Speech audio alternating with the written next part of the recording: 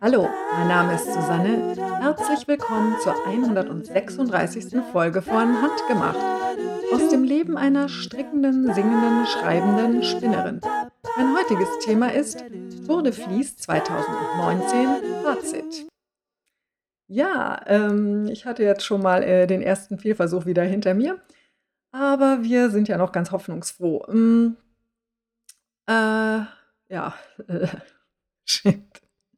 Okay, ich mache jetzt trotzdem weiter, ich habe keine Lust mehr. Ja, bei uns sind jetzt Sommerferien. Das Wetter ist gerade grau. Interessanterweise, es war vorher den ganzen Tag schön blau und ich hatte hier hervorragendes Licht in dem Raum, in dem ich aufnehme. Aber jetzt ist es grau und dunkel, kann man nichts machen. Das ist oft im August so. Da beschwere ich mich ja auch schon seit ewigen Zeiten darüber, dass wir hier immer dann die Ferien bekommen, wenn das Wetter wieder umschlägt. Also das richtig warme Badewetter ist ja oft im Juni und Juli und im August, da ist dann viel mehr Regen und grauer Himmel. Wobei ich gar nicht so traurig bin, dass es grau ist und regnerisch, denn es war doch sehr, sehr trocken zwischenzeitlich und unglaublich heiß und das ist jetzt wieder viel angenehmer. Sommerferien sind immer etwas chaotisch, deswegen wird wahrscheinlich auch diese Folge etwas chaotisch, aber ich denke, das seid ihr ja auch schon gewohnt, und ich hoffe, das ist nicht so schlimm. Ja, ich mache gleich mit Chaotik weiter, denn ich habe die Feedbackliste für dieses Mal nicht geschafft, ordentlich aufzuschreiben, werde aber versuchen, das trotzdem noch irgendwie so zusammenzukriegen. Dann schaue ich doch mal. Ich habe auf Ravelry Feedback bekommen von Laura Kraftraum. Die sagte, sie nimmt sich auch immer vor, ihre Spulen zu wiegen und schafft es dann nicht. Und die hat darauf hingewiesen, dass die Shanti Manu oft so Mini-Preisetiketten auf die Spulen klebt mit dem Gewicht. Eliandra hat sich auch an der Gewicht der Spulen-Diskussion beteiligt, hat das aber kurz mit Spindeln verwechselt. Und Manisdottir sagte, sie hat das auch mit den Mini-Aufklebern gemacht. Und da irgendwer meinte, ach sie auch, genau, dass der Unterschied zwischen den einzelnen Spulen schon mal bis zu 3 oder 4 Gramm betragen kann. Also das macht durchaus einen Unterschied. Und dann habe ich Feedback auf Instagram. Moment. Da schaue ich jetzt in mein Handy und dafür brauche ich meine Brille. Auch Eliandra wieder mit einem sehr entspannten Foto und Langeoog-Post. Die Arme war auf Langeoog, also das ist nichts, weswegen man arm sein muss, aber die ist dort auch noch krank geworden und hat sich eine fette Erkältung geholt. Das ist natürlich schade, wenn man im Kurzurlaub dann krank wird, aber soweit ich weiß, geht es ihr jetzt schon besser. Dann haben wir Jerina, die hat beim ersten Tag der Tour de Fleece jetzt ein anderes Projekt gesponnen als geplant und hat sich den Podcast beim Laufen angehört. Dann habe ich hier Nussnudelschlecke, habe ich das nicht schon vorgelesen? Ich habe das schon vorgelesen. Die eine Häkeldecke hatte. Ich habe in die falsche Richtung gescrollt, also habt ihr jetzt was Doppeltes, ja schrecklich. Henriette hat sich gemeldet und hat einen Pullover gestrickt. Nein, eine Strickjacke aus Resten und Einzelknäueln. Doch Jerina hat gespindelt. Also die war auch fleißig Tour de Fleece-mäßig dabei. Die Skyflyerin hat einen Kartoffelsalat gemacht und dann an einer Restedecke weitergehäkelt. Und die hat sich auch vom Komodo-Cardigan inspirieren lassen. Also das macht gerade irgendwie die Runde. Wäre ja mal was, wenn ich mal einen Trend anstoße. Das gibt es ja gar nicht. Und dann wir im Winger Sockenstricken gegen die Hitze und Podcast hören mit einem Katzenfoto. Mit Katzen kennt man mich auch immer. Ich liebe ja Katzen, bin aber leider allergisch. Das ist etwas dumm.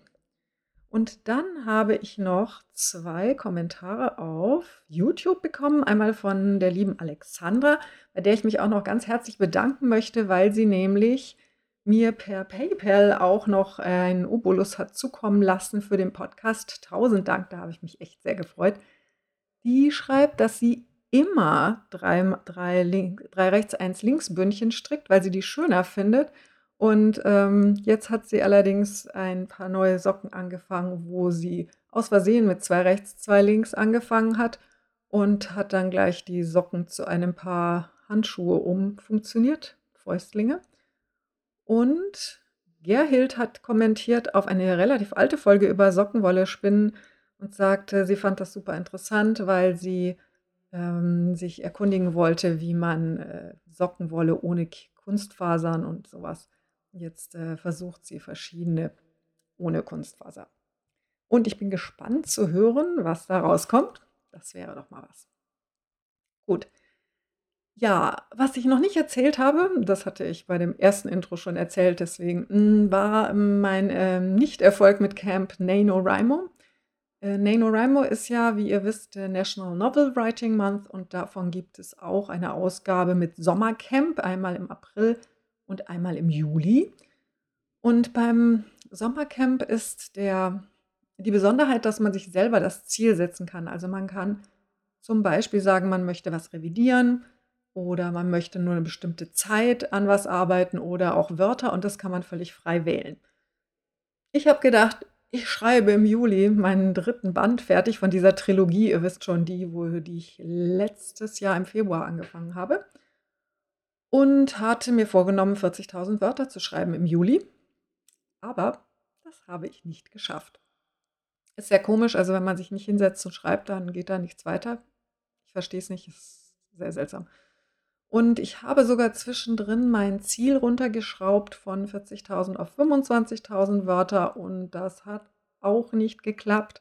Und ich habe daraus gelernt, keine großen Ziele setzen im Juli, denn das mit der Tour de Fleece ist schon so eine Sache, aber noch was dazu, nicht gut, sollte ich bleiben lassen. Außerdem habe ich das Gefühl, dass ich diese NaNoWriMo-Aktionen jetzt schon so oft gemacht habe, dass die irgendwie ihre Durchschlagskraft verloren haben. Ich habe mich die ersten Jahre schier umgebracht, um diese 50.000 Wörter zu schaffen. Und es war mir super, super wichtig, dass ich das hinkriege. Und dann wurde ich etwas entspannter, weil ich hatte das ja schon ein paar Mal geschafft. Und inzwischen habe ich das Gefühl, ich nehme es nicht mehr so richtig ernst. Letzten November hat es ja auch nicht geklappt. Wobei ich letzten November auch, glaube ich, 2 Wochen lang ziemlich erkältet war.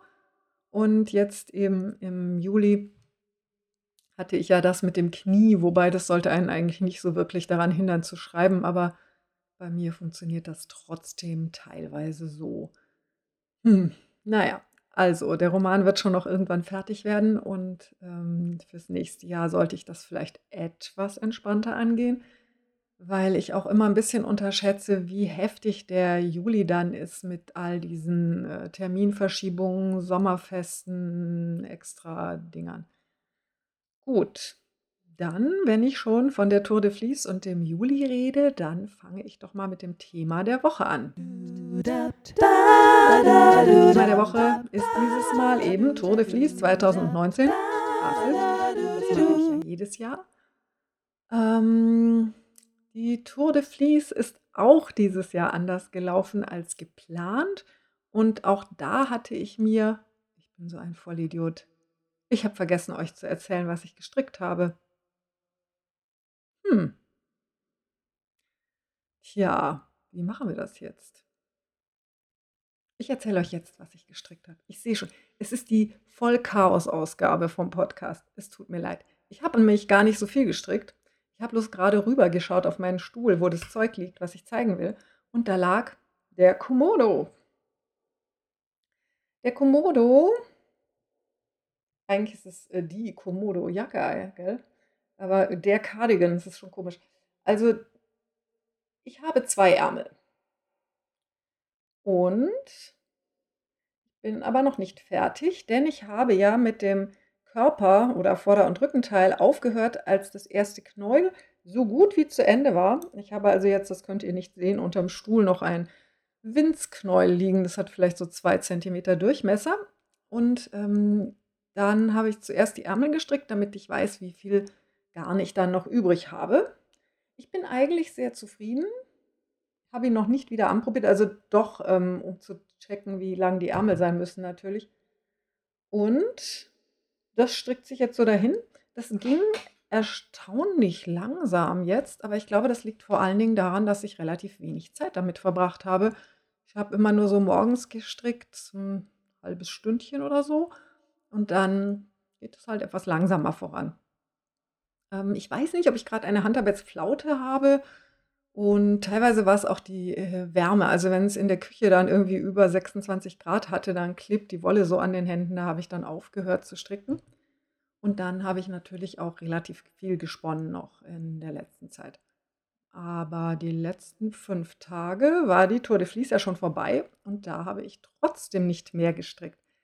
Ich hatte auch irgendwann zwischendurch mal das Gefühl: ich sollte eigentlich mal wieder ein Sockenprojekt anschlagen.“ Und dann kam mir, dass ich ja noch diese grauen Zehensocken da auf der Nadel habe. Also, dann sollte ich vielleicht keine neuen Socken anschlagen, sondern die alten weiter stricken. Aber wenn man seine Energie vorwiegend auf ein Projekt, wirft, dann geht das ja auch immer ganz gut. Also, ich denke, da passiert dann schon wieder was. So, jetzt zum Spinnteil, der Tour de Fleece-Teil ist. Also, bin ich jetzt wieder da, wo ich hin sollte. Ich habe das braune Corriedale fertig. Wobei, der Ausdruck „fertig“ ist irreführend, denn das ist nicht das ganze Garn, was ich für einen, Herrenpullover brauche, logischerweise, denn da brauche ich etwas mehr. Das sind jetzt so 250 Gramm, wenn ich das richtig im Kopf habe. Wahrscheinlich brauche ich so 400 oder so, vielleicht auch 500. Also, es ist auf jeden Fall die Hälfte, vielleicht etwas mehr. Und mein Plan war, dass ich das, zuerst anfange zu stricken und wenn ich dann absehen kann, wie viel ich noch brauche, dann spinne ich noch nach. Denn wenn ich die, Spinnfasern übrig habe, dann kann ich daraus immer noch was anderes machen. Garn übrig zu haben ist auch okay, aber, weniger flexibel. Denn wenn ich jetzt so 100 Gramm habe zum Beispiel von diesem Corriedale, dann kann ich das auch ganz, ganz dünn spinnen oder, für eine Mütze oder, wir werden sehen. Auf jeden Fall dachte ich, ich spinne nicht alles, sondern fange dann möglichst bald zu stricken an. Aber zuerst mache ich die Strickjacke fertig. Denn ich habe ja auch noch das Crazy Tee da rumliegen, daran habe ich auch gar nichts gemacht. Das heißt, ich fange jetzt nicht noch einen neuen Pulli an. Erst muss was fertig werden. Das war die eine Sache. Und dann war da ja das Ringelpulli-Projekt, ihr erinnert euch, und dafür habe ich, tada, 50 Gramm gesponnen. Ich weiß auch nicht, ich habe nicht das Gefühl, dass ich dieses Jahr besonders wenig gesponnen hätte bei der Tour de Fleece, aber ich musste mehr Pausen machen wegen meines Knies. Und man muss aber auch dazu sagen, dass dieses North Ronaldsay, was ich gesponnen habe, jetzt recht dünn geworden ist. Ich hoffe, dass das zweifädig ungefähr Sockenweltstärke wird, habe aber den dumpfen Verdacht, dass es wahrscheinlich sogar etwas dünner wird. Sehr weich ist es nicht, das wusste ich aber vorher schon. Es ist ein relativ kratziges Garn. Also, es kann sich immer noch als völliges bescheuertes Blödsinnsprojekt herausstellen. Das Corriedale dagegen ist weicher, als ich befürchtet habe. Aber ja, das ist viel weicher. Das ist nicht für mich. Bei dem Corriedale bei dem North Ronaldsay war auch relativ viel so Stroh drin und so Stückchen, vegetabile Masse. Also, ich glaube nicht, dass da irgendwelcher sonstiger Dreck drin war und gewaschen ist es ja auch. Mal sehen. Und ich habe natürlich keine Ahnung, was mit dem North Ronaldsay dann passiert, wenn ich das wasche. Ich glaube aber auch nicht, dass das so tierisch aufflufft, aber es ist sehr interessant. Ich weiß gar nicht, ob ich euch das gezeigt habe, denn was ich hier habe, ist wahrscheinlich Kartenband und ist super dünn. Also, das hat so eine Dicke, das könnte man wahrscheinlich so wie diese Lopi, Wolle aus Island einfach so direkt verstricken. Pencil Roving ist das vielleicht? Ich weiß es nicht.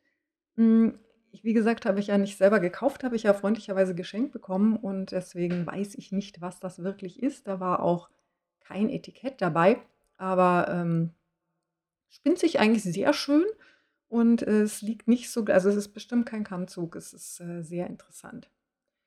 Ja, Tour de France dieses Jahr habe ich, teilweise mehr so als Pflichtübung empfunden. Ich weiß, dass es aber jedes Jahr so ist, dass ich da, so Hänger habe. Und ich hatte insgesamt das Gefühl in diesem Jahr im Juli, dass so tierisch viel los ist, dass ich das da überall so quer reinquetschen muss. Aber das kam wahrscheinlich bloß wegen dieser, Camp NaNoWriMo-Geschichte. Weil ich da ja auch permanent hinterher war, hatte ich dann wiederum das Gefühl, ich sollte eigentlich schreiben und nicht spinnen. Und, wenn ich geschrieben habe, hatte ich das Gefühl, aber das Spinnen geht auch nicht weiter, also, Und, ich glaube aber nicht, dass ich mehr unterrichtet habe in diesem Juli als letztes Jahr. Ließe sich ja feststellen. Das steht ja in meinem Kalender, wann ich arbeite. Aber, ja, also irgendwie habe ich das Gefühl, ich kriege gerade gar nichts auf die Reihe.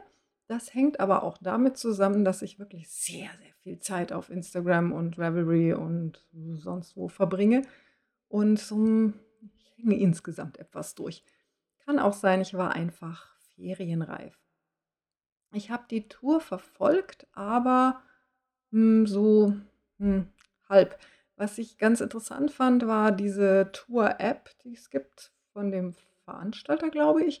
Da kann man dann immer so in Stichworten nachlesen, was den Tag über passiert ist. Denn sonst habe ich das schon gehabt, dass ich im Prinzip nur am Wochenende geschaut habe. Das geht ja den meisten so, dass man unter der Woche gar nicht so viel Zeit hat. Ich meine, wie viele Leute haben schon Zeit, sich jeden Tag von Mittag bis kurz vorm Abendessen vor 'n Fernseher zu setzen und Tour de France zu schauen? Also, ich jetzt nicht so. Ich habe das teilweise gemacht am Wochenende, aber das war dann auch sehr das zieht sich dann schon so 'n bisschen, 4 Stunden und manchmal länger. Und die ganze Zeit spinnen ging nicht, weil ich dann irgendwann auch Probleme mit der Schulter kriege und dann tun mir die Finger weh und die Knie und so. Denn so bin ich ja nicht im Training, dass ich jetzt, jeden Tag 4 Stunden spinnen kann, ohne dass mir das was ausmacht. Allerdings so eine halbe bis ganze Stunde am Tag geht schon locker und es gehen auch mal 2, 3 Stunden, aber nicht, gleich 3 Tage hintereinander. Und so viel habe ich dann auch nicht gesponnen. Ich habe auch oft Pausen gemacht. Das ist ja auch gar nicht schlecht. Und ich fand es insgesamt sehr nett. Ich habe dann wieder diesen Punkt erreicht, wo ich auf Reverie auch den Punkt hatte genau den Punkt, wo ich den Punkt hatte, ihr wisst schon, wo ich nicht mehr hinterhergekommen bin mit den Posts. Ich habe dann auch nicht mehr gepostet und nicht kaum noch kommentiert und, ich glaube, ich habe nicht mal meinen Abschlussbericht überall gepostet, um zu zeigen: „Ja, das ist das, was ich geschafft habe.“ Also, eine Spule North Ronaldsay und, dieses ganze Corriedale habe ich ja nicht alles in der, Tour de France-Zeit versponnen, sondern da hatte ich vorher ja schon angefangen. Ich habe keine Ahnung, wie viel. Auf jeden Fall habe ich mehr gesponnen, als ich sonst spinne, muss man auch sagen, denn ich spinne sonst wenig. Also, ich ziehe das dann raus, wenn ich ein bestimmtes Projekt habe, wo ich dann unbedingt was stricken will und dann spinne ich wieder und ansonsten läuft es so sehr low level. Und dann war sehr typisch für mich, dass ich, in dieser ganzen Zeit, wo ich ja, auf das Spinnen und das Schreiben Priorität setzen wollte, auf einmal unbändige Lust hatte, wieder was zu nähen. Ich hatte festgestellt, ich glaube, das habe ich euch schon erzählt, dass das Q-Kleid, was ich angefangen hatte und was eigentlich fast fertig ist, dass mir das wahrscheinlich sogar passen wird, wenn ich das fertig mache. Das wäre ja klasse. Und das ist natürlich sehr viel motivierender, als wenn man ein halbfertiges Kleid im Schrank hängen hat, von dem man meint, dass es zu klein sein würde. Und die ganzen Tage jetzt auch und die letzte Woche davor habe ich immer gedacht: Ich will bloß die Nähmaschine rausholen und dieses Kleid fertig machen.“ Und ich habe, natürlich wieder lauter neue Pläne, was ich alles sonst noch nähen will. Und wir reden jetzt nicht von den Sachen, die ich schon angefangen habe, aber ich habe schon wieder angefangen, Schnittmuster zu kaufen. So neues Schnittmuster und, 30% Rabatt und zwar bei, So Liberated, wie heißt sie, McAlvey, glaube ich. Ich verlinke euch das in den Shownotes. Die hat ein neues, Muster rausgebracht und zwar ein Rock. Den Rock finde ich jetzt gar nicht so ultra bemerkenswert und ich habe mehr so das Gefühl, für so 'n Rock brauche ich vielleicht kein Schnittmuster, aber ich habe dann mal wieder auf ihre Seite geschaut und, habe bei Instagram rumgedingst und da hatte eine ein Stasia, Kleid und da habe ich gedacht: das wäre doch was, das sollte ich mir nähen.“ Habe ich gleich das, Muster mir gekauft, eben, wie gesagt, 30% Rabatt. Der ist jetzt leider schon vorbei, das ging nur bis Ende Juli. Aber wie war das? Wenn man ihren Newsletter abonniert, kriegt man einen Rabattcode, irgendwie sowas. auf jeden Fall wunderschön und sehr praktisch. Also, das ist was, was mir an den Mustern, die sie in den letzten Jahren entwickelt hat, auch sehr gut gefällt. Das sind Dinge, die sich super kombinieren lassen und die alle zueinander passen und die sehr alltagstauglich aussehen. Und dann habe ich mir so gedacht, ich könnte doch den braunen Stoff nehmen, den ich für eine Yogahose gekauft hatte und mir daraus ein Kleid machen. Logisch, gell? Jetzt ist es gar nicht so dumm, wie sich das anhört, denn ich habe tatsächlich, relativ wenig Sachen, die zu braun passen. Also, braun ist eine Farbe, die eine sehr gute Basisfarbe für mich wäre, wenn ich nicht so viele schwarze T-Shirts besäße. Und dann hatte ich eben vorgehabt, mir eine schwarze Yogahose und eine braune zu machen und aus dem braunen Stoff auch noch ein T-Shirt. Und jetzt überlege ich, ob ich nicht vielleicht ein braunes Kleid brauche. Ich trage immer noch seit Mai jetzt ganz häufig, Röcke und selbstgemachte Dinge. Ich trage auch wieder gekaufte T-Shirts, wie diejenigen, die das hier per Video sehen, auch sehen. Aber, da möchte ich auch weiter mehr Selbstgemachtes machen und tragen. Aber dafür muss man das erst mal fertig nähen. Und na ja, ich habe ja jetzt Ferien und dann habe ich total viel Zeit und da kann ich dann alles nähen und das wird super. Und dann habe ich noch so, was weiß ich, noch 'n Rucksackschnittmuster damit geliebäugelt und gedacht: „Mhm, brauche ich unbedingt, weil ich setze mich jetzt sofort hin und nähe mir einen Rucksack." Und, Unterwäsche und überhaupt alles, weil, das, was ich da angefangen habe und noch nicht fertig gemacht habe, zählt ja gar nicht.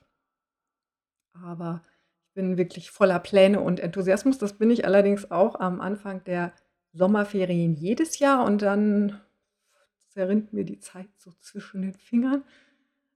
Ich bin mal gespannt, wie das dieses Jahr läuft. Ich hoffe sehr, ich werde dann nicht wieder völlig trübsinnig, weil ich immer bloß rumsitze und lese und bisschen stricke und was esse und dann so das kriegt mein Sohn übrigens auch, der möchte dann bloß Computerspiele spielen und zeichnen und Musik hören und ist den ganzen Tag in seinem Zimmer und spinnt sich da so ein. Und dann geht's ihm auch eine Weile ganz gut, aber wenn man den nicht jede Woche einmal irgendwie auslüftet, dann, wird er auch so ein bisschen schwermütig.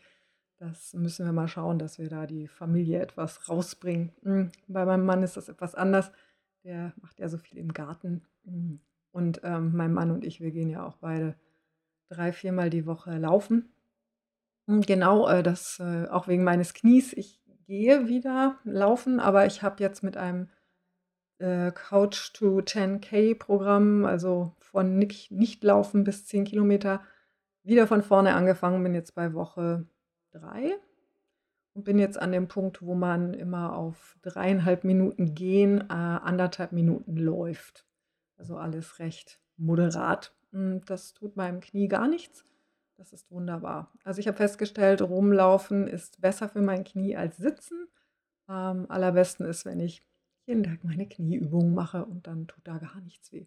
Ha, genau, ich war nämlich auch beim Dings, wie heißt das, MRT wegen des Knies und der, Radiologe war sehr verwirrt und sagt: „Also, hm, wie lange haben Sie das denn schon mit dem Knie?" Und ich so: „Ja, das war jetzt so 4 Wochen und hatten Sie da schon mal was?" Ich sage: Ja." „Ja, was denn?" Ich sage: „Ganglion."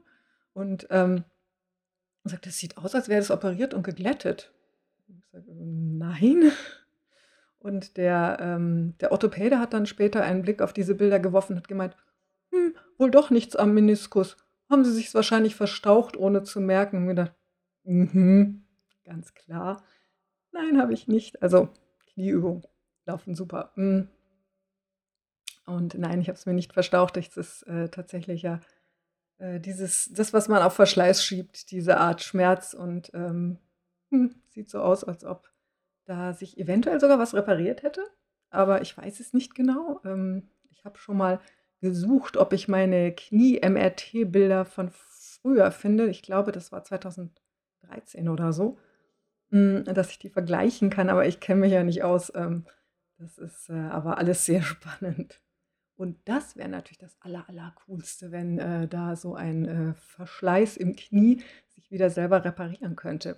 Ich denke immer, das muss doch eigentlich irgendwie gehen, weil unsere Körper sind ja eigentlich auf Selbstreparatur ausgelegt. Und wenn man sich zum Beispiel einen Knochen bricht, dann meistens heilt er ja wieder. Wir werden sehen. Auf jeden Fall bin ich extrem froh, dass es meinem Knie wieder besser geht. Gut ist allerdings noch ein bisschen was anderes. Aber ich meine, solange da nichts operiert werden muss und ich bin meistens schmerzfrei jetzt zurzeit, sehr gut. Ha. Genau, muss ich auch nicht alle meine Spinnräder verkaufen, weil das Spinnen Knieweh macht oder sowas. Und ich muss nicht aufhören, joggen zu gehen. Finde ich auch super. Ja, also handarbeitsmäßig tut sich da vor allen Dingen was in meinem Kopf zurzeit, wo ich dann denke: Ich will noch das nähen und das nähen und das fertig und das.“ Also wäre es dann wohl mal wieder Zeit, die Nähmaschine rauszuholen und, dann vielleicht die Nähbilanz für dieses Jahr etwas aufzustocken, dass ich nicht nur habe ich überhaupt schon einen Teil fertig gemacht dieses Jahr? Ich glaube nicht. Ich habe bloß Sachen geflickt, und das dann auch nur mit der Hand, weil das dann ganz schnell geht und ich nicht mal die Maschine rausholen muss und so. Aber, ja doch, August, Sommerferien. Unendliche Weiten und unglaubliche Möglichkeiten. Ja, es sieht so aus, als hätte ich heute gar nicht so viel zu sagen. Tut mir ja irgendwie leid. Und ein bisschen spät ist die Folge auch. Ja, wie gesagt, Ferien. Dann danke ich euch nochmal sehr dafür, dass ihr eure Zeit mit mir verbringt und für euer zahlreiches Feedback und bedanke mich auch nochmal ganz herzlich bei allen Leuten, die den Podcast auf Patreon unterstützen. Ihr findet alle Links, die zu dieser Folge passen, auf creativemother.de. Ihr könnt mir eine E-Mail schreiben unter susanne@creativemother.de. Auf Reverie Creative Mother, auf Twitter und Instagram, Pinterest, Free Jazz Mama. Dann wünsche ich euch bis zum nächsten Mal. Ciao.